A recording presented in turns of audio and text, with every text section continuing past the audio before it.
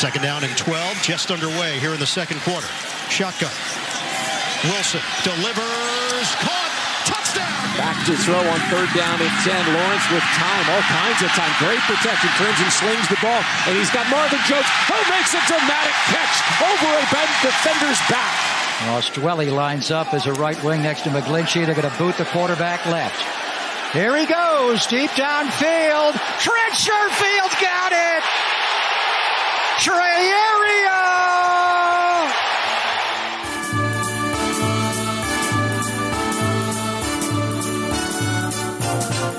It's the footballiest time of the year, with quarterbacks throwing and tailgaters ready for some brats and beer. It's the footballiest time of the year. Hi and hello, sports fans. Welcome to -3, where we are one day closer to the start of football season. College football this weekend, pro football a couple weeks away. Ooh, la, and la. I can't wait. Eddie Spaghetti's alongside here. As always, we have coming up from around the NFL, Dan Hanzus ready to chop it up with us. He's very excited about his Jets and the AFC in general. That's upcoming. Eddie Spaghetti's Tuesday Dinger Pick. Almost always a winner for you. Stay tuned for that. Very quickly, Eddie Spaghetti, should we just update anybody who might be a new listener to let them know where our heads are at as we head towards pro football season? I think we should update everyone because I assume you listen every week and we give out the best content, so let's do it. All right, let's do it then. Okay, just a few.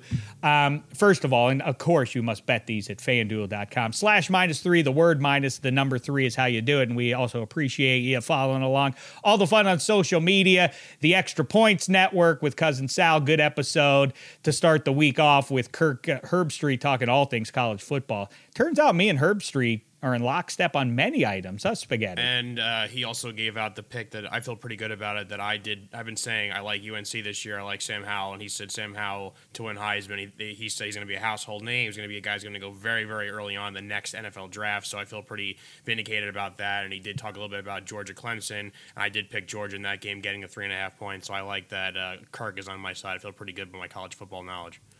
Monster game for Clemson, as it turns out. When you think that through, that was the conversation was, I thought, man, Georgia is going to be out of contention for the Final Four. Not so. If Clemson loses, when they have to go play in the mediocre ACC, they would have to run the table, and it still would be dicey if Georgia were to win the SEC over Alabama. We know SEC gets favorited a little bit over the rest of the conferences in America. So you could see Bama and Georgia taking 2 of those spots. It seems like the SEC pretty standardly gets 2 of those spots. But anyway, here we go with pro football. Some bets out there for you. One I issued on Extra Points yesterday, and I'll pass it along now. Carolina Panthers, you can bet on FanDuel not just making the playoffs, but making it as a wild card. I like the Carolina Panthers where they sit here, plus 430 to get into the postseason. The NFC, kind of soft compared to the AFC, so there's an opportunity for Carolina to squeak in there. Chase Young is going to lead the league in sacks there. You saw his rookie season really came on in the second half of the season. Montez Sweat on the other side. You know the story about Maroon 4. 12-1 the odds on Chase Young leading the league in his sophomore season. I'm going with the Chargers to win the West. Bet that one. Juicy odds there. I still think it's at plus 440 last I looked there. I think they are going to get past. Better defense than the Chiefs, and not that big a drop-off from Mahomes to Herbert. Bet the Chargers to win the AFC West this year. Steelers, I don't know where they're going to finish. I suspect it's going to be second, ahead of the Ravens, behind the Browns. What I do like for them specifically is the 8.5 number. Go over that. Tomlin, Roethlisberger are going to have a losing season. They're going to go 8-9 or worse. No way. Bet them to go over that at plus 110. I'm going Bills under their win total. I do not like the Cole Beasley stuff. I think that is going to be a bit of a plague here and there over the course of the next few months. Week 1 teaser, Eddie Spaghetti and I are joining forces on this one. His Giants at home, already a dog. We're going to tease it up to +7.5. And then the Steelers at the aforementioned Bills, take them up to +13. Two-way teaser, a winner for you, and an update on our no playoffs for you list. The season is already over, at least as far as playing in January goes, for the Seahawks, the Raiders, the Texans, the Lions, the Jets, and the Vikings. Bad news. No playoffs for you. Here's good news, and I'm not even talking about Dan Hanzus. We'll get to him in just a second. Eddie Spaghetti, it's Tuesday. It's time for the Home Run Whisperer to take over here. You must check out FanDuel's promo every Tuesday, $5 Dinger Tuesdays. You place a $25 wager on any player to hit a home run today and get a $5 bonus in site credit for every home run hit in the game. FanDuel Sportsbook, the best in the business, fast payouts, same game parlays, lots of fun to be had there. And Eddie Spaghetti, it's even more fun when you're taking home some loot on a random Tuesday because the right guy hit a home run. Lay it on us. Who's going yard today? And make sure before you get to it, you're betting it at FanDuel.com/-3. Take it away, Spaghettis. Yep, so I wanted to give out a non-Yankees game home run pick today, and I was going over the slate, and there's a lot of good games I liked due to the pitching matchups for certain teams here. But then as I'm scrolling through it, then I see who is pitching for the Yankees, and they are playing a very, very good Braves team, who, by the way, were coming into last night's game. Both teams 9 straight wins, Yankees win, so 10 straight for them. But Charlie Morton pitching for the Braves tonight, and Andrew Heaney pitching for the Yankees.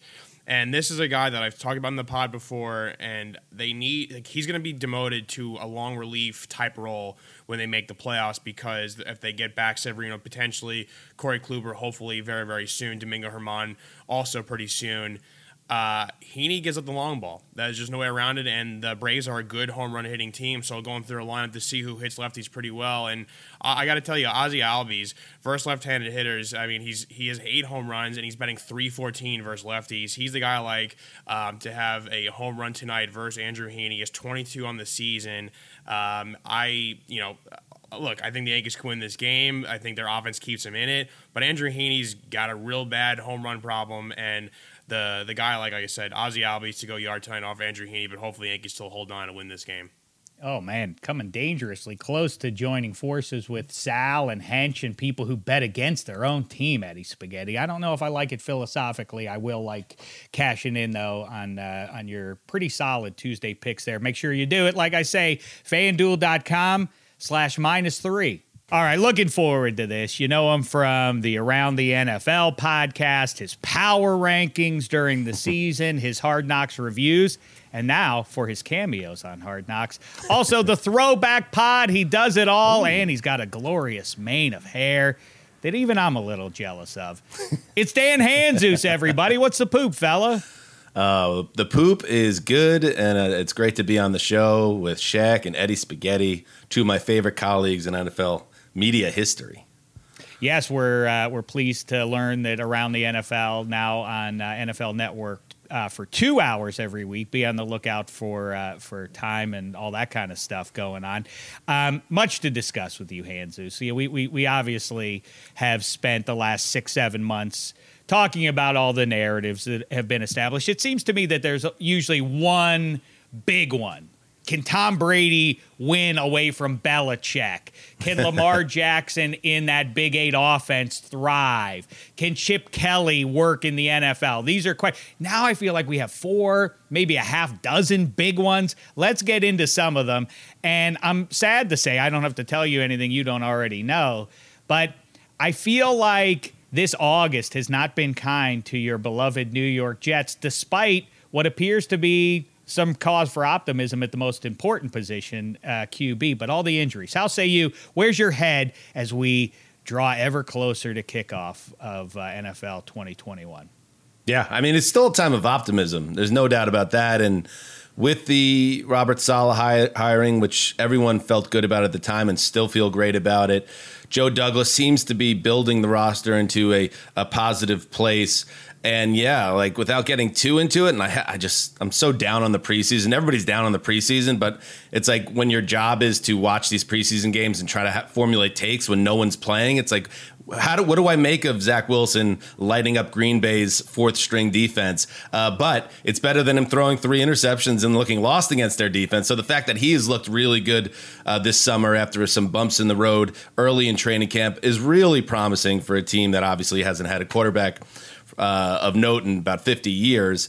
But yeah, at the same time, when I log on, I see on ESPN.com yesterday, the headline, injury-plagued Jets lose another starter on their defense. Like, why? Why, as a Jets fan, why can't the Jets and their fans have nice things? I mean, that Carl Lawson injury, blowing his Achilles, and any Jet fan knows, when you think blown Achilles, you think Vinny, week 1, 99, with Parcells as the head coach, with Bill Belichick as the DC, with a loaded roster and an AFC that was there for the taking after John Elway retires. When he pops that Achilles, Vinny, and ruins that season, I mean, that was one of the lowest fan points in my life. So to see Lawson go down like that after an entire spring and summer of just constant praise, that he would be the guy that would finally be a pass rusher of note after decades now of the Jets not having a pure pass rusher. It sucks. But overall, the picture, I think, is still bright because it does feel like the franchise has some adults running the operation, and Zach Wilson, a boy shall lead them. I kind of starting to get a good vibe about him. You know, I know you like calling him the boy, and I do want to talk about Zach Wilson, this human being. First of all, I disapprove of his uniform number 2. Doesn't that get? I mean, who wears number 2? What guy on purpose? You can go from 1 up to 19. You understand? You can choose all the numbers there, and you choose number 2. A weird choice, especially with what you've anointed him, the boy. He could have, if he would have worn number 1, he could have been Boy Wonder. And that would have been, the marketing opportunities alone made it worthwhile. I already question his decision-making. How say you? All right. I hear what you're saying, and I believe Johnny Manziel was 2. So that is a number that doesn't have a great history. But also, and Eddie Spaghetti knows this, Derek Jeter was also number 2. So that has some positive connotations in New York sports history. He was the second overall pick. So when they did ask him about it, he said, yeah, I was the second pick, so I'll just be number 2. One thing I do really like about him is how he's handled the media so far. He seems just so confident and carries himself in a way that he doesn't seem overwhelmed. And we know that's so important when you're a quarterback in the NFL, especially in New York. So he said, I'm 2. I don't feel like I need to tell you that I'm number 1. How about that, Check? How about the idea that a guy saying, oh, let me be number 1, so I'm number 1, it tells you maybe, what do they say? Doth preach too much? Tua should have been 2.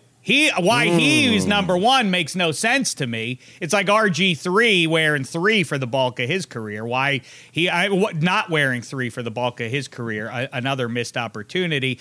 I always say, where were you during the draft? Get back to wherever it was 4 months or so ago when you knew Trevor Lawrence was going 1. And like I say, if there were 2 guys, if it was the Peyton or Ryan Leaf thing, or Mariota versus Jameis, I would prefer to, as somebody who has self-esteem issues, I'd rather be in the runner-up spot there, because if you give me the number 1 pick and I mess it up, then I feel bad. If I'm in the what was I supposed to do? The other team took the guy, and then this guy felled us. I feel like this is kind of the sweet spot if you're a Jets fan to not. Zach Wilson doesn't have except for Justin Fields. How does that factor into the equation? Yeah. Were you a Fields guy more than a Wilson guy, and all of it?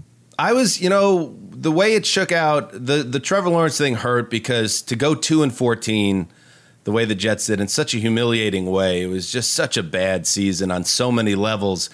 And I think if you go through the history of the NFL in the last 30 years, I mean, that's almost always going to get you the first round pick, or at least I would say 3/4 of the time. So not to get that, and to get it, a team that the Jaguars won week 1 and then lost out and clearly went in the tank in the last 5 or 6 weeks, like that was frustrating. And when you see Trevor Lawrence, and I know it hasn't been all sunshine in Jacksonville, and they just lost Travis Etienne for the year, it sounds like, with that Liz Frank tear. and that's a bad situation. This and they Liz also Frank chick, she's she's I don't a know what disaster. axe to grind she has with football guys, but it's obvious at this. She's a disaster. But Lock like her up. even though Urban Meyer is being a goofball with this Gardner Minshew stuff and splitting reps and all this stuff, it's like Lawrence passes the sniff test. He looks like a star. So, of course, any Jet fan, you wish things worked out differently. However, Wilson is a guy that they were in love with from the jump. The thing I liked about it, there's just a sense of purpose and an organization to this Joe Douglas-led regime, and you never heard them waffling on him. And what you've seen, the positives you've seen thus far in training camp and in these preseason games is this lightning quick delivery. He's not overwhelmed mentally. His plays, we've heard about his ability to make plays off platform, the Mormon Mahomes comparisons, all that stuff. Like Justin Fields, okay. I mean, there were some positives and some negatives coming out of college for him about his game. Trey Lance would be the guy that I'm actually the most spooked about. I mean, he went right after Zach Wilson, and he seems to be the toolsiest, or the guy that can be truly like Mahomes-esque if things really clicked, and then you're banging your head. But at the same time, he barely played in college, so that would have been a gargantuan risk as well. So I'm happy where the Jets are, but as a Jets fan, you're just, it's kind of in your DNA to just assume they got it wrong. And maybe, to like your point, if they would have been the number 1 overall pick and they take Trevor Lawrence, he becomes like a bust no one saw coming, and so they end up at the number 2 guy who becomes the Hall of Famer. I don't know. I'm all in my head. Yeah, see, that's what the Jets do to you, and I do want to talk about your famous pain rankings. It's one of my favorite subjects, is the fan base that deserves it the most. We'll get to that in a second, but just a little bit more on this Zach Wilson character. Everybody's talking about his appearance, and he's nice looking, but he's not ruggedly handsome. He's more pretty. And that concerns me if I'm a Jets fan, because we have plenty of ruggedly handsome guys. I mean, what's clear is, I'm not going to impugn. Well, okay, I'll say his name. Peyton Manning isn't the most handsome guy in the world, but most of the successful quarterbacks in history, Namath isn't. He isn't maybe classically handsome, but he's a cocksman. He's Pennsylvania handsome, Shaq. You're goddamn right he is. He's from Beaver County, dude. Joe, you know Broadway Joe. He got the Yingzer accent, but then he went down, played for Bear Bryant, then went up to New York. Dudes don't even understand what he's talking about. But look at that shot. Namath, nice. Roger Staubach had a look about him, cleft chin, and the initials TB. Link up Tom Brady with Terry Bradshaw. Point is that rugged good looks, Elway, these guys. Is Zach Wilson, does he have the right look to be a championship quarterback in your book? Well, we're in it for the long run here, right? We're hoping he's a franchise 15, 17, who knows the way things are now, 20-year starter for the Jets. And I'll draw a comparison to another pretty boy, Brad Pitt. Now, Brad Pitt, always a hunk. I mean, a river runs through it, Maroon. I mean, by the early 90s, he was, Thelma and Louise, don't get me started. But, like, if you go back to, like, Cool World or Johnny Suede, some of those really early Pitt pictures, he's more pretty than handsome. But then fast forward 15 years later, and he's in Fight Club, and it's just like everyone, man and woman's like, Jesus Christ, look at this fucking guy. So it's like, that's what I'm hoping, that he's going to be boyishly handsome, and then by the time he's at his early 30s prime, like, he's just off the charts rugged on top of the boyish handsomeness. So I think he's almost a project. Physically. I like where your head's at on this. Yeah, Thelma and Louise, nice looking, Right. I think, I don't remember exactly, one or both of them bedded down with him, or he bedded them down. I think he was a boy. He was a mere boy at that point. Gina Davis was the conquest in that film. Interesting in football terms. He'll win over the casual fans. He'll bring in some support with his boyish, charming good looks. But yes, once the rubber hits a lot of the promise. road, yeah, January, grizzled. Maybe he's got that in them. We'll How about have a beard? To see. Age 30 beard. What's the word, Shaq? Punim? Yeah, Punim. Yeah, right. I mean, he's got a hell of a Punim on him. It just needs some time still to take that next step. I think they're just like him. There's so much potential big picture. I mean, listen, you're a hirsute fella as well, but he's got your dimples too, and maybe that's why you're keen on him. I think so.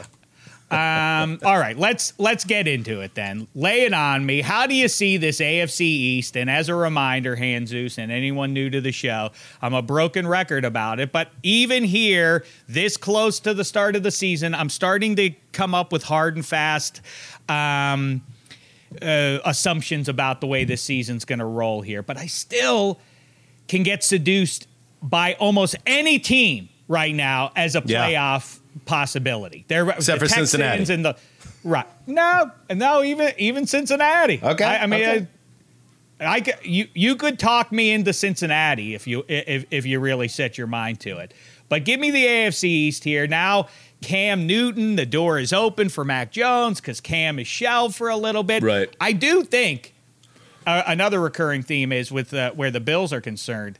I think that this some vaccinated, some not is going to be contentious in that locker room and could undo what they've been assumed to be the rulers of the AFC East up in Buffalo. Ooh, I think there's an opportunity maybe for Tua, maybe even for the Patriots. How say you? What's your 1, 2, 3, 4 in the mighty AFC East? I kind of like that theory about the Bills, that being a potential stumbling block. And we were talking about this on the podcast, the ATN podcast this week with Greg. I had said that what happened with Cam with the protocols, because it revealed that he wasn't vaccinated, obviously, the way it all shook out, you wonder the complications to it and how easy it is to mess it up is all the Byzantine nature of it, Shaq, is all part of the NFL's plan. Make that as impossible as possible for these teams to actually follow and these players to follow the protocols until they kind of just give up and throw up their hands and say, all right, I'm going to get the jab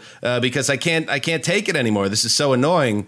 But I think the Bills, if that doesn't happen, if there isn't some type of mutiny where the players turn on each other, they're head and shoulders above everybody. I think this is a 12-4, 12-5, 13-4 type. Still getting team. Used to it, right? Yeah, it doesn't sound right, but it is what it is. And then you have, I think, the Patriots, I think at the very least are going to be respectable and competitive. They strike me as like a 9-8, 10-7 team. Mm-hmm.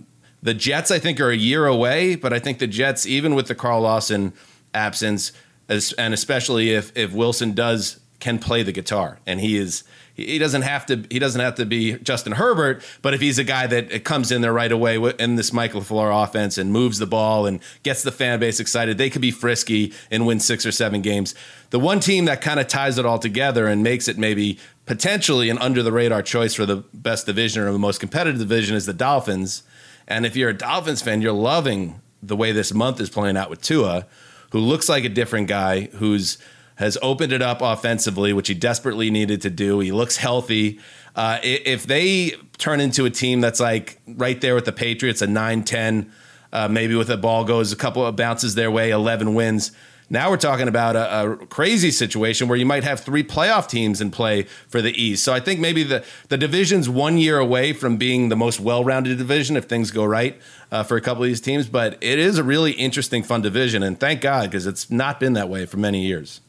Yeah, the Patriots can wreck the whole AFC because it's so loaded. It's so tilted in favor of the AFC in terms of high-quality teams versus what the NFC has. I keep counting them. It's 3, maybe 4 really good teams. And by the way, the more I think about it with your division talk there, and they obviously have 6, every team has the 6 division games. If you catch a break and you collectively get to play a bum division, a division that ends up being lousy like the NFC East last year, if people always remark, like you just did, that wouldn't it be crazy if 3 teams from the same division made it? It happens all the time because of exactly what I just described. You get a good draw, and your division actually has a bunch of heavyweights in it. You can get 3 in there. The one I keep pointing to is the NFC West. Who's all 4 of those teams are reasonally good on paper. I don't know who the dead weight is. Somebody has to come in 4th place. Arizona has potential to disappoint. But other than that, I think those are all double-digit win teams. I think the Seahawks actually are the fourth place team there. The Dolphins' concern, as far as I'm concerned, is I think Flores and company heard a little bit too much about, like, you don't need a good running back. You need a running back, though. I don't know who they have to tote the ball for them, but otherwise I'd be all in on the Dolphins this season. So you're ready to say Jets fourth place, but you're cool with it because you're building towards something special here. It's about the boy. It's about the organization feeling like it's on a path, and there's a plot that's being followed. And if Wilson really flashes, I'll jump for joy if it's a 6 or 7 win season, and maybe they lose a couple of heartbreakers in there, and you could play the what if game. Oh man, they could have been competing for a playoff spot. That's all right. That's fine as long as we're trending in the right direction. And let me just look, because I thought that was maybe a silly comment, Shek, about what? Putting the Seahawks in fourth place. I just want to look. Why is it silly? What's silly? I just want to check something out here. Their I just want to check defense isn't going to be good. Their defense is going to be crummy again. Russell Wilson, since entering the NFL, let's see, 11-5, 13-3, 12-4, 10-6, 10-5-1, 9-7, 10-6, 11-5, 12-4. What has happened with this team to make them now collapse into last place in their division? Pete Carroll and Russell Wilson have discord. That's it. Come on. That's not going to be an issue until they go out in the first round of the playoffs again. I mean, of course it matters. That's all anybody all the hardos, all they flap their gums about is chemistry in the locker room and playing together for one purpose and all that stuff. If the head coach and the guy at the most important position aren't in lockstep, that's probably going to be an issue, especially. I think it's an issue, Shaq. I agree that it's something on the radar and is something to continue to track and be fearful of if you're a Seahawks fan, but I don't know if it's going to lead to a crumbling during the season. I think it's obviously a huge season in the entire trajectory of that organization, because when you look at their last 3 seasons, lost in the wild card, lost in the division, lost in the wild card. Let's say they do have a typical Seahawks season, they win 10 or 11, and they get bounced again in a disappointing game. That's where I feel like you're going to hear Russell Wilson start to chirp again, and Pete Carroll's going to be 70 years old by that point, and it might become a situation where it's like it's Pete or Russ, and I would think it would make sense that you would keep the 33-year-old franchise quarterback over the 70-year-old coach, but it's still there's something coming on the horizon that's ugly, but you're saying it's going to get there in season. I think it's going to happen come January. I don't know, because I can contradict myself by looking at the pass catchers Russell Wilson has and say, well, how could that go wrong? But obviously it did go wrong for half a season, ending about 6 months ago is what I would point to. But also the thing is, you can't just hang this on Russell Wilson. People are obsessed by, myself included, once you get a quarterback to his second contract, there are plenty of frauds who are middle-class guys who you pay like they're upper class and expect them to rise to that level, and it doesn't happen, Jared Goff and otherwise. But even the really good guys like Russell Wilson and Ben Roethlisberger and a lot of guys who you can point to with this, once they get into the second contract, the overall roster is corrupted, and your opportunity to win Super Bowls decreases significantly. Russell Wilson hasn't been, that's a long time now since the Malcolm Butler interception. We kind of kiss the Seahawks into this class that they don't really belong in, that they haven't earned, that they haven't properly earned. When the Rams were crummy and the Cardinals were crummy, they kind of had an easy path there and didn't exactly cash in on that one. But anyway, I guess that's my point, though, Shaq. I think they're a proven regular season team that just doesn't have that extra gear, or they've lost that magic come when it's really time to dance in January. I kind of just see a similar trajectory, but you're right. There's some things bubbling underneath the surface that maybe weren't there last August. So there's certainly something to keep a track on, especially if they go into a funk or some type of slide. I think, so you do the pain rankings and you do the power rankings, and it's something to kind rankings. What's that? Too many rankings. This is a corner I need to diversify a little bit at this point. Oh, I like to rank stuff, and in fact, I do too. I have to rank everything under the sun, of course. You are. I feel that there are teams you can kind of circle. Like if they don't start off in good fashion, things can really get sideways, and that is the Seahawks. Seahawks are one of those teams. They're like, if they using the Jets as another example, if they stink, if they're 0-6, it doesn't really disrupt any expectation or otherwise. If the Seahawks are 2-4 sitting there in a dicey spot, I don't know that they have the rally in them, because I think there will be discord in the locker room. So yeah, I mean, and speaking of rankings, I have more rankings on the podcast a couple weeks ago. We did the hot butt rankings for head coaches, and I had Pete Carroll in the first degree burn section because obviously there's some things percolating like we talked about. But I had Zach Taylor of Cincinnati and Cliff Kingsbury in Arizona as the two guys with the hottest butts entering the season. And I think in both those teams, if either of them are, if Cincinnati's 1-7 and if Arizona's 2-6 or something, I wonder if those guys are, get popped in the middle of the season. They seem like they're in a lot of danger. So you're going Bills to rule the division once again. You're on board with what they have going up there. So be it. And the Bills are, for me, the number one team or the fan base, I should say, that is most deserving. Because it's that philosophical thing until the Cubs and Red Sox now have been, have emerged and brought home a trophy this millennium. But that was always a good debate back in the last century, which was, would you rather be a Red Sox or a Cubs fan? Like almost every season as a Cubs fan, by July 4th, the Cubs are a joke again, and they're not going to win it again and wait till next year. Right. Whereas the Red Sox would be around it, and then they would break your heart in a one-game playoff at the bat of Bucky Dent or otherwise, or Bill Buckner, something like that.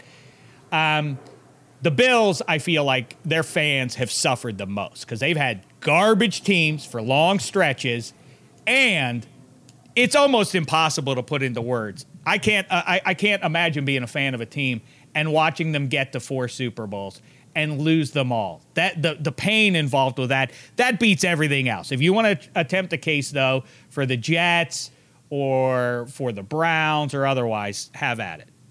Yeah, that's tricky because you're right. And an old like Mike Francesa-ism is like, you get to the Super Bowl, you got to win the game because it's actually worse to lose the Super Bowl than to lose in the championship game. It's like, all right, that's cool. But I'm 41 years old. At some point in my lifespan, I'd like to see the Jets go to the Super Bowl, if for no other reason, just to enjoy that week.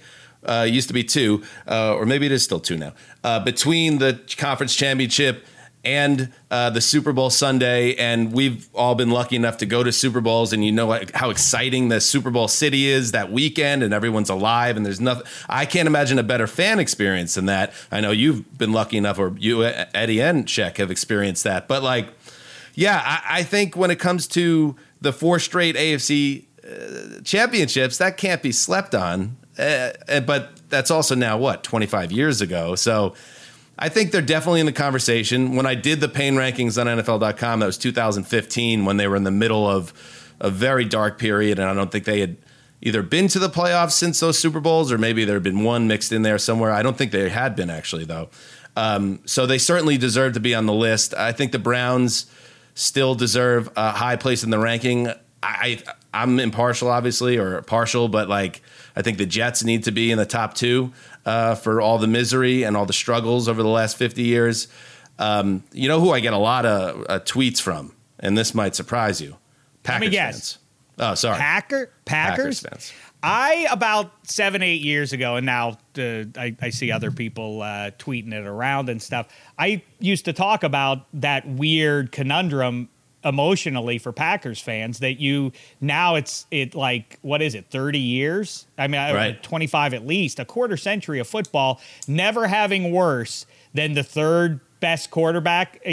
Often between Favre and Rodgers, you have the best player or the best performer at the most important position, and you have the exact same number of Lombardis as Trent Dilfer and Joe Flacco brought to Charm City. That's got to be vexing on some level. Yeah. And I think the .com, they didn't want me to write it anymore. I think they thought it was too something, that maybe it wasn't something to celebrate pain. But if I were able to strong arm Mickey Loomis once called in to say, why is this schnook saying shame on NFL players? His there you go. Irony apparently lost somewhere in the headsets of the Superdome. I would like to revisit it 10 years later. So if I'm still alive and still working for NFL.com in 2025, I'd like to revisit the exercise and count it down again from 10. And I think maybe I would throw in the Packers just to mix things up and tell that from that perspective of pain, because it's not all just about unending misery of sucking. Maybe there is something to be said for those types of fans that get so close and keep on getting turned away. Eddie Spaghetti is a fellow Yankee fan. Like, nobody's ever going to say the Yankees should be on any pain ranking for MLB. But the Yankees have had a lot of heartbreaking endings to their seasons over the last 10 years or so. So it's like kind of hard to swallow to put a team like that on a list like that. But at the same time, there is some merit to it. Yeah. Listen, I completely hear you. I'm on the right side in pro football terms with my fandom, but I've suffered greatly in this millennium. I've even had reason to celebrate. The Browns loss was terrible. That was the most embarrassing loss as a Steelers fan. People hit me up to let me know Tim Tebow was worse. It was absolutely not worse given the circumstances. We lost at home in a playoff game to the Browns. I mean, there's no greater humiliation than that. So do you think if anyone's in that building, do you think it changes anything that day? And it was an empty COVID stadium. I wonder if Tomlin's decision to go for it changes, where was that? Right around the end of the third quarter there, to instead of punting the ball away if they go for it, or if he then relies on the crowd to really get under old Bake's skin there, and maybe he does throw a bad pick in that spot. I mean, that was right on the cusp of going down the tubes for old Bake. I like old Bake. That would have been the funniest one yet. Old Bake. The other one, I think it's the greatest slap in the face of all to a suffering fan base, is that nobody even thinks of them because they're so pathetic. The Detroit Lions. Nobody thinks about how garbage they have nothing. They have nothing. They had like Eric Kramer have a nice playoff win about 27 years or something ago. They had Matt Stafford and Calvin Johnson and Barry Sanders and nothing to show for it. Nothing. It's really terrible. I think the one, if I could have a dream one for fan bases that suffer, all due respect to the Browns fans, to the Jets fans, and otherwise, Bills, Vikings, because you talk about going to those Super Bowls. When we were up in the Twin Cities, I found it heartbreaking and heartwarming simultaneously that the Vikings had a home stadium for the Super Bowl, and they were one measly win away after the Minneapolis Miracle. If they can just go to Philly and beat Nick Foles, they come back ready to play in a Super Bowl in front of the home crowd. Instead, it's the Eagles and their fans who are mean, who came in and did that whole chant, the skull, to mock the Vikings fans. And all week, I was like, this must be the worst for you guys. And all week, they're like, hey, we just hope you have a good time out here. Enjoy the Super Bowl. Like, they were such sunny, nice people. I want them to have a Lombardi to enjoy. It would be good for them. Anyway, I had the Vikings at number 3. Just for posterity, in 2015, I had Browns 1, Jets 2, Vikings 3, Lions 4. That was the top 4. And I had the Chiefs in the pain rankings in 2015. Obviously, that gets wiped away now. But the Browns are going to drop down. But I think Jets and Lions move up, and perhaps the Vikings stay in the top 3. That's kind of the Bungles should make the conversation too, because they were number 5. They were number 5. Look at their history. Yeah. Eli did to Brady what Boomer and Ken Anderson couldn't do to Joe Montana, but that is a major barrier to winning the Lombardi, is Joe Montana standing in your way at both ends of the 80s. History might be different, and in the meantime, now they've been overwhelmed by a team that didn't exist in the Baltimore Ravens, and the Pittsburgh Steelers continue to rule their division in perpetuity. So yes, the Bengals fans should, and also we got to keep an eye on this Burrow situation. His knee gets shredded. You hope he recovers and he's a dynamic player.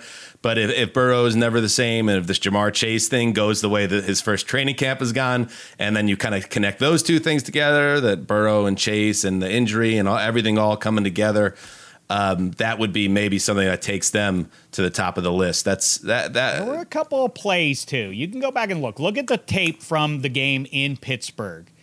Burrow, I'm not sure, has a high-end whip.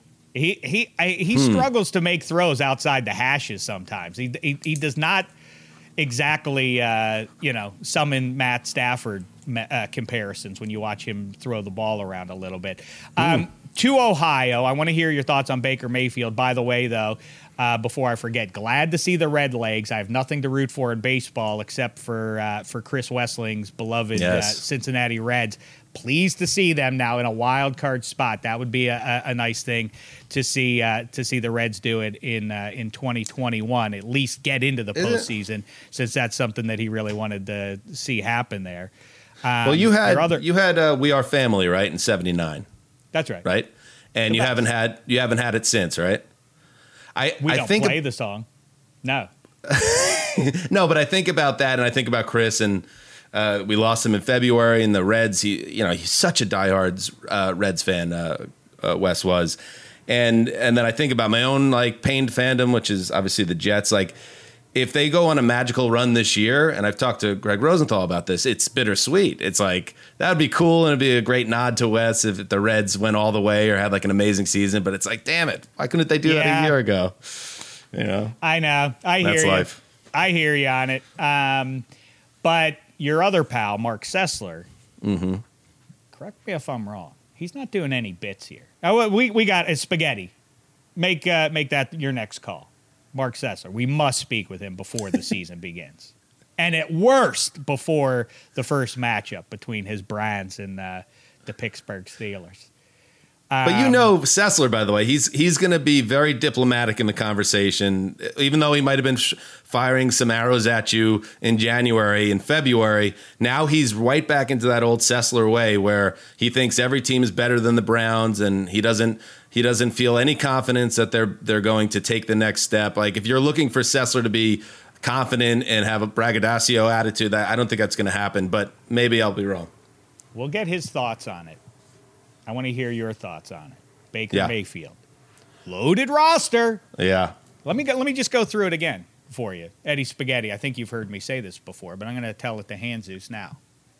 Everyone, universally celebrated front office, right? Oh, so universally. Smart. Look at what they've done. Look at what they've been able to build there. Head coach, what did he do in his first year? Coach of the year. That roster is loaded up, high-end, spectacular pass catchers.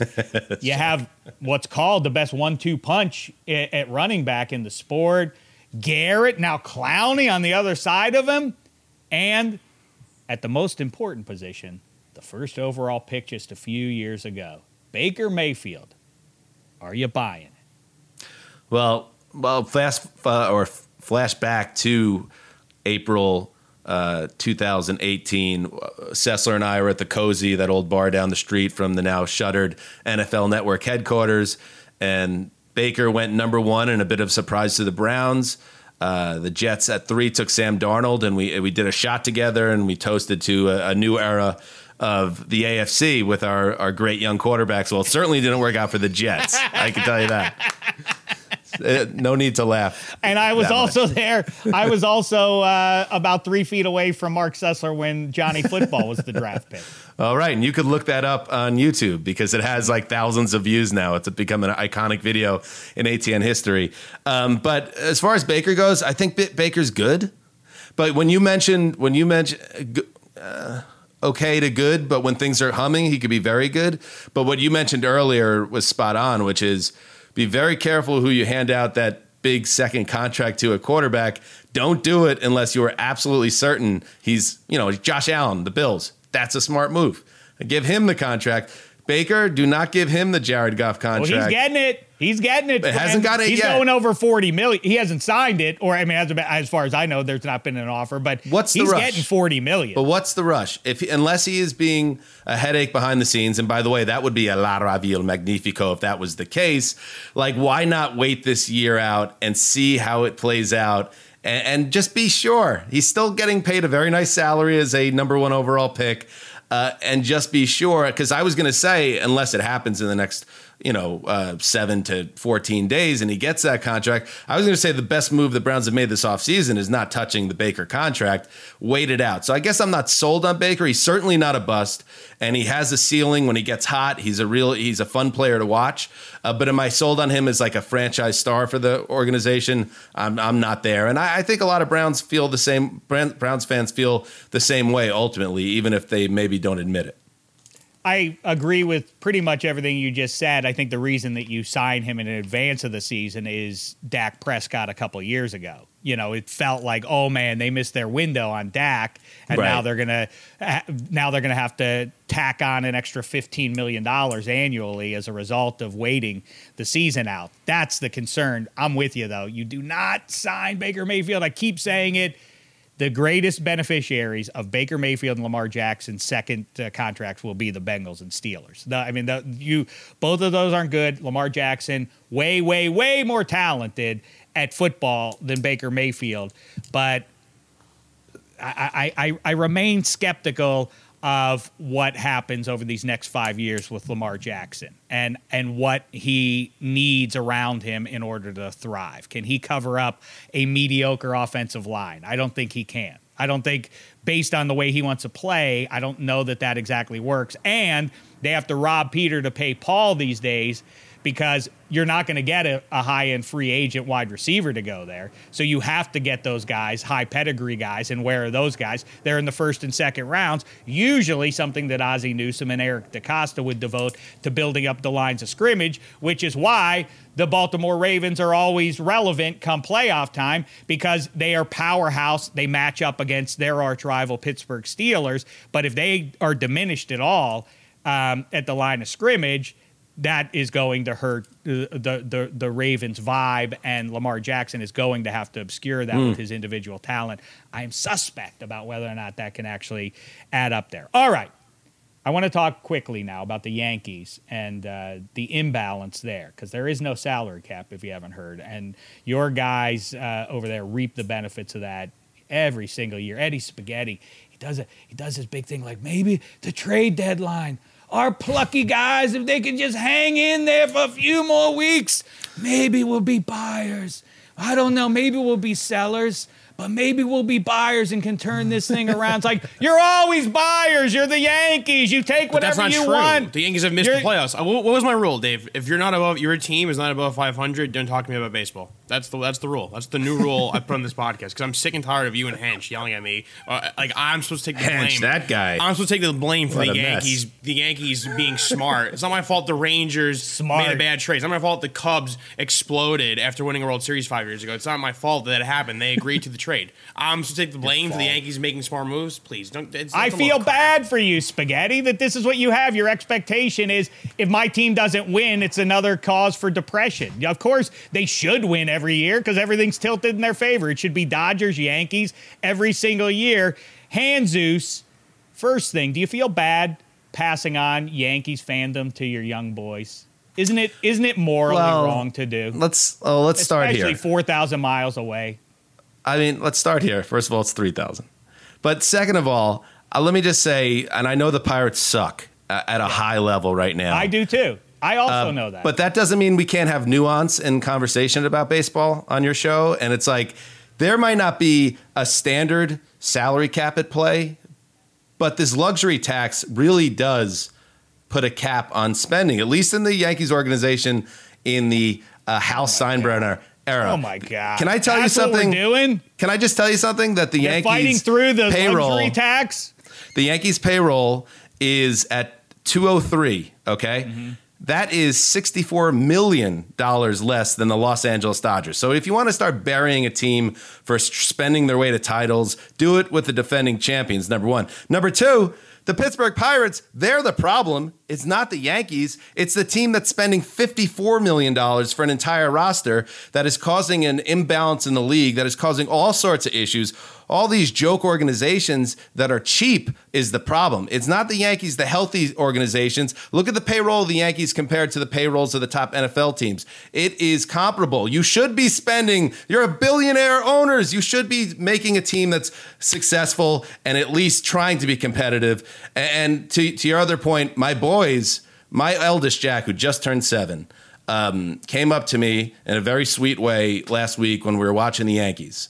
Or I was watching the Yankees. He comes up to me and he says, Daddy, I want you to know something. And I could tell there's a hesitation because he knew what he was going to say could hurt me, which you know how little kids are, Shaq. Like, part of him liked this idea that he was about to drop a hammer on me.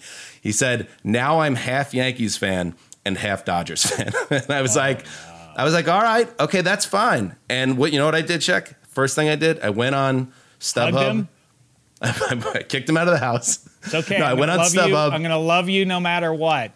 I bought him 4 tickets. We went to the Dodger-Mets game on Friday night, and I bought them Dodgers hats, both of them, because it is their decision. And all I really want, ultimately, I don't need them to be New York sports fans. I certainly don't need them to be Jets fans. I want them to not hate the Yankees. I want them to kind of care about the Yankees and be happy if the Yankees have success. But I don't need them to be New York sports fans because I don't think that's fair. How about that for diplomacy?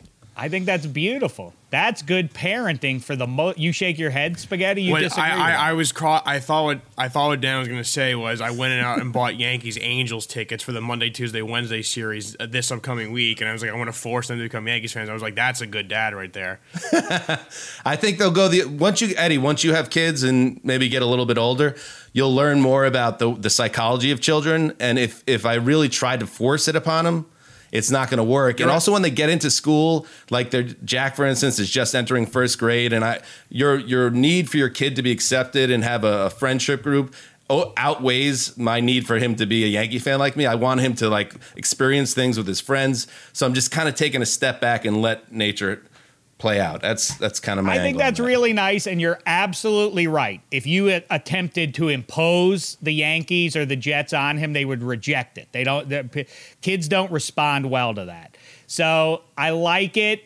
The only caveat that I have, the little asterisk, or more appropriately, Steelers hypercycloid. You know, that's what that little shape is. If you don't know that. I didn't know that. Hypercycloid.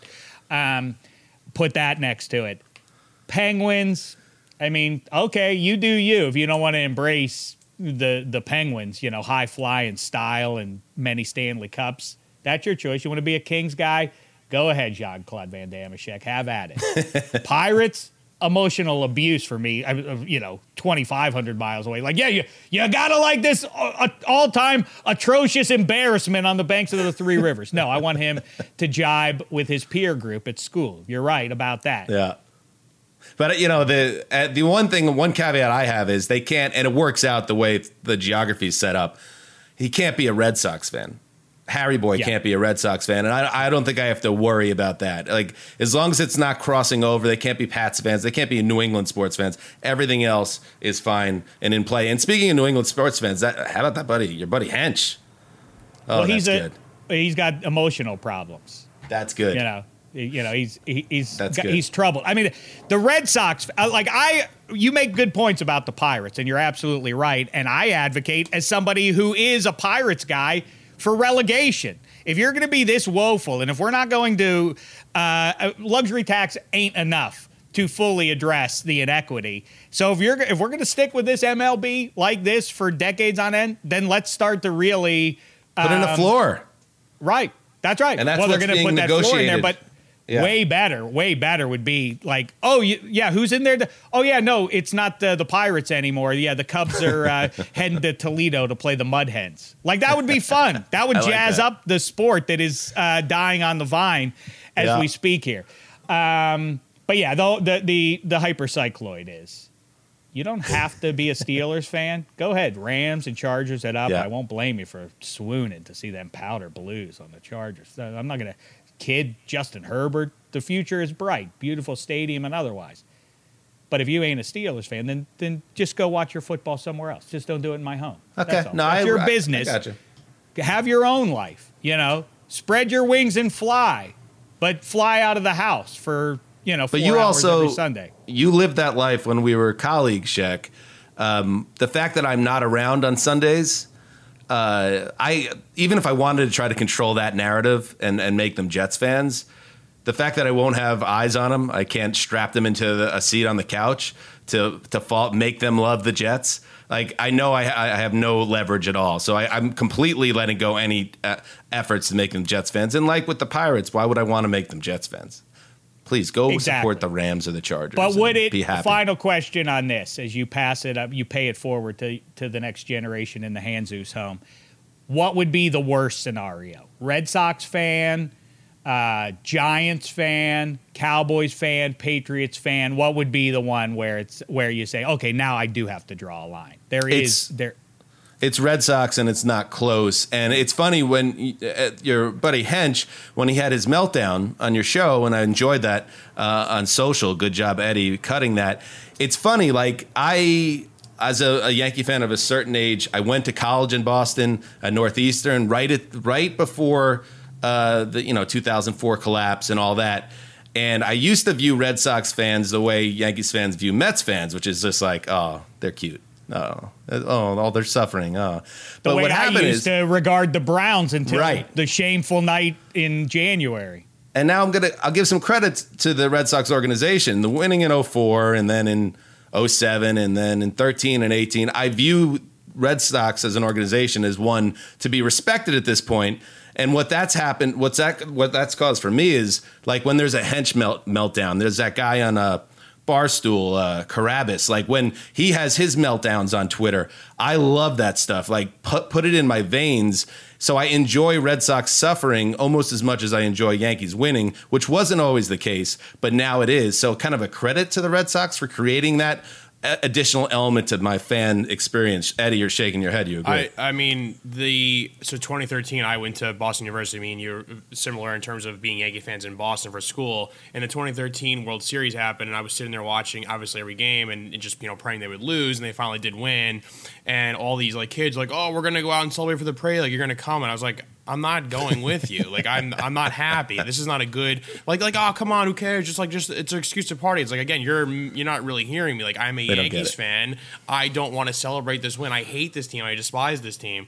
And I think what kind of spawned this, and I'm not sure your thoughts on this point of the season, Dan. It was and Dave and Hench got on my case was pre-Gallo, pre-Rizzo. And the point of the season where there was a ton of injuries, obviously every time you checked in on Severino was he's being delayed, the Kluber injury, and Gary Sanchez was hurt, and then the weird random COVID spurts that multiple times throughout the season for a team that's almost 100% vaccinated. I was because God doesn't like them. Though. Well, whatever. They're healthy now. And whatever. So whatever. Well, my point. Almighty. I just whatever. Yeah, Christ. But the Yankees at a certain point in the season, I was really all right, man, I guess we're going to waste a year of Cole's prime, football season's coming soon. And I don't know if you felt the same way I did, but I kept saying, let me just see what happens at the deadline, if they could turn it around. And they did turn it around, and something happened in that locker room where they're kind of gelling, and things are feeling oh, this could be a real World Series year. And now I'm getting yelled at for having that thought process. No, people that hate the Yankees, and that's almost everyone, don't want to see this. They hate that the Yankees had this turnaround because there was a lot of joy to be gained from the Yankees going down in flames the way they were. So again, I kind of enjoy that side of things, the idea that the fans go Sauron. Who's supposed to be cheering for the bad guys? I feel bad. I really do feel for you guys that you have to put yourselves through these delusional machinations about well, we're just trying. We're not supposed to be here, right? You're the Yankees. You're supposed to always be there. And Red Sox fans are equally as loony because they continue to try to position themselves as hey, we're raging against the evil empire. I don't know if you heard. You're now the evil empire too. Right. And the Dodgers, you're part 3. You all stink. Now. That's good. That's fine. I take that check. I honestly do, and I think that's part of it. It's important that Yankee fans and fans like the Yankees or other organizations understand where they sit in the universe and not be oblivious to it. And trust me, I am aware as a fan never to get too out in the open about my Yankees misery because who am I to complain when you could be a Pirates fan? That's the seat I fill in pro football terms. I anytime I bellyache about the Steelers. And conversely, as a Jet fan, I've been on both sides of this. So I do think it's very sad, and we'll let you go here, Hanzus. But I do think that it's a funny thing as I talk about paying it forward the next generation. I think all the Jets fans of our age are had the Jets imposed on them by their father. And it's sort of like when you have a delinquent parent, it in many cases makes you a better parent. Like, I'm not going to be like that. Do you ultimately blame your old man for putting the Jets on you when you could have had the Giants? You could have had World's Championships times 3. Wait, what is it now? 4? 4. You could have watched Jeff Hostetler win. You could have seen Eli do it twice to Brady. What would be if your old man? You know, I don't want to take him to the woodshed too much. He was doing the best he could. He was just telling you what he knew.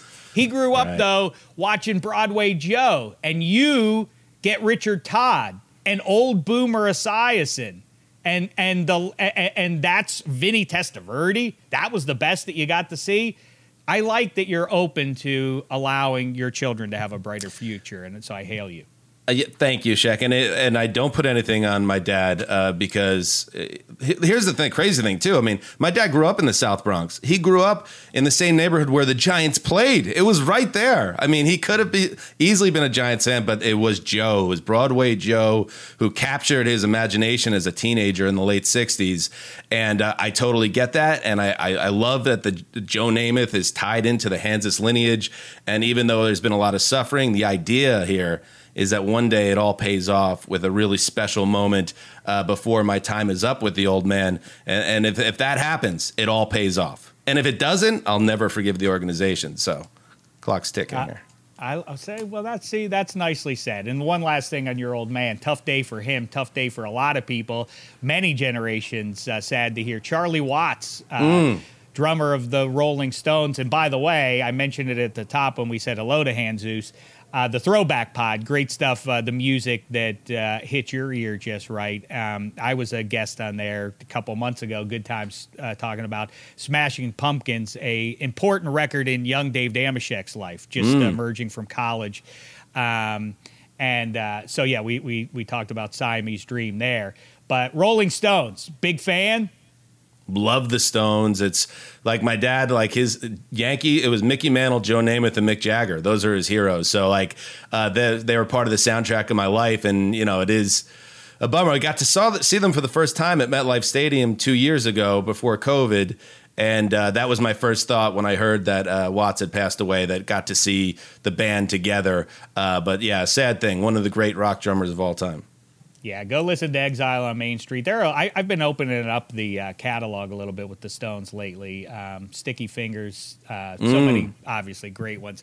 Even White Lotus, bringing back the Rainbow song that got some popularity over the last couple of years because it was in a commercial of some sort. But yeah, She's a Rainbow? Go listen to Exile on Main Street. Torn and Frayed and Loving Cup. Oh, some of the best songs in the history of people. That's my favorite Stones album, Exile, for sure. Oh, yeah. Dynamite. All right. Dynamite as well. Dan Hanzus' work. You can find it on Around the NFL podcast. You see his pages. You hear about them here. The Throwback Pod. And also Hard Knocks. He's doing his review there. And yeah, I said again at the top, a cameo. You had no idea. You're just watching TV, and all of a sudden, there's your Punim looking back at you. I thought it was maybe a suck because I have had a good relationship with the Hard Knocks producers. I've done some articles over the years talking to them. I wonder if it was like a subtle nod, like, dude, you've been putting together the pages for over a decade now. Let's throw in the episode for 2.5 seconds. And if that was indeed the case, well, thank you very much, HBO. Oh, yeah. Listen, the Gambler, Kenny Rogers, and everybody over there at NFL Films. Yeah, they are the gold standard, that's for sure. And Hanzus making his pages the gold standard there in our league at the National Football League. Our league. Check out all his great work, and thanks for the time. Let's check back in and see how Pretty Boy, Pretty. The diagnosis, though, the Brad Pitt comp, maybe you've won me over here. All the best to the Jets this season. Dan Hanzus, everybody. Thanks, Shaq. And that's that. A great turn from our pal Hanzus. I promoted all his stuff. Do him a favor. Do us a favor. Make sure you check that out and make sure you're betting along with us. FanDuel.com/-3. One last time. It's the word minus the number 3. That's how you do it. And we're now just 48 hours away from being joined by Kevin Hench. Perhaps he'll have a retort to the words of Dan Hanzus. Maybe he won't. Maybe he'll have some thoughts on Cam v. Mac. All the rest of it. Looking forward to that. And until then, sports fan, Thanks so much. It's been a thin slice of heaven.